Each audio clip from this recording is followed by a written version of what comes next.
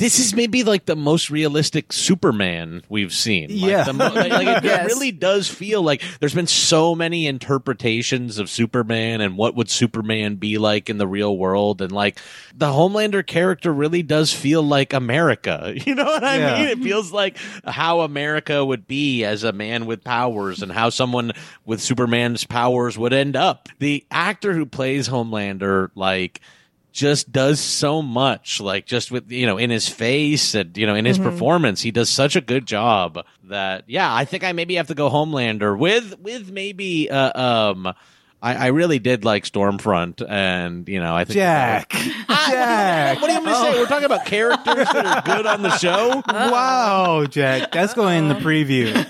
I like Stormfront, not the Yes. ideology that she holds. Hear the full episode at sesh.plus, SCSH.plus.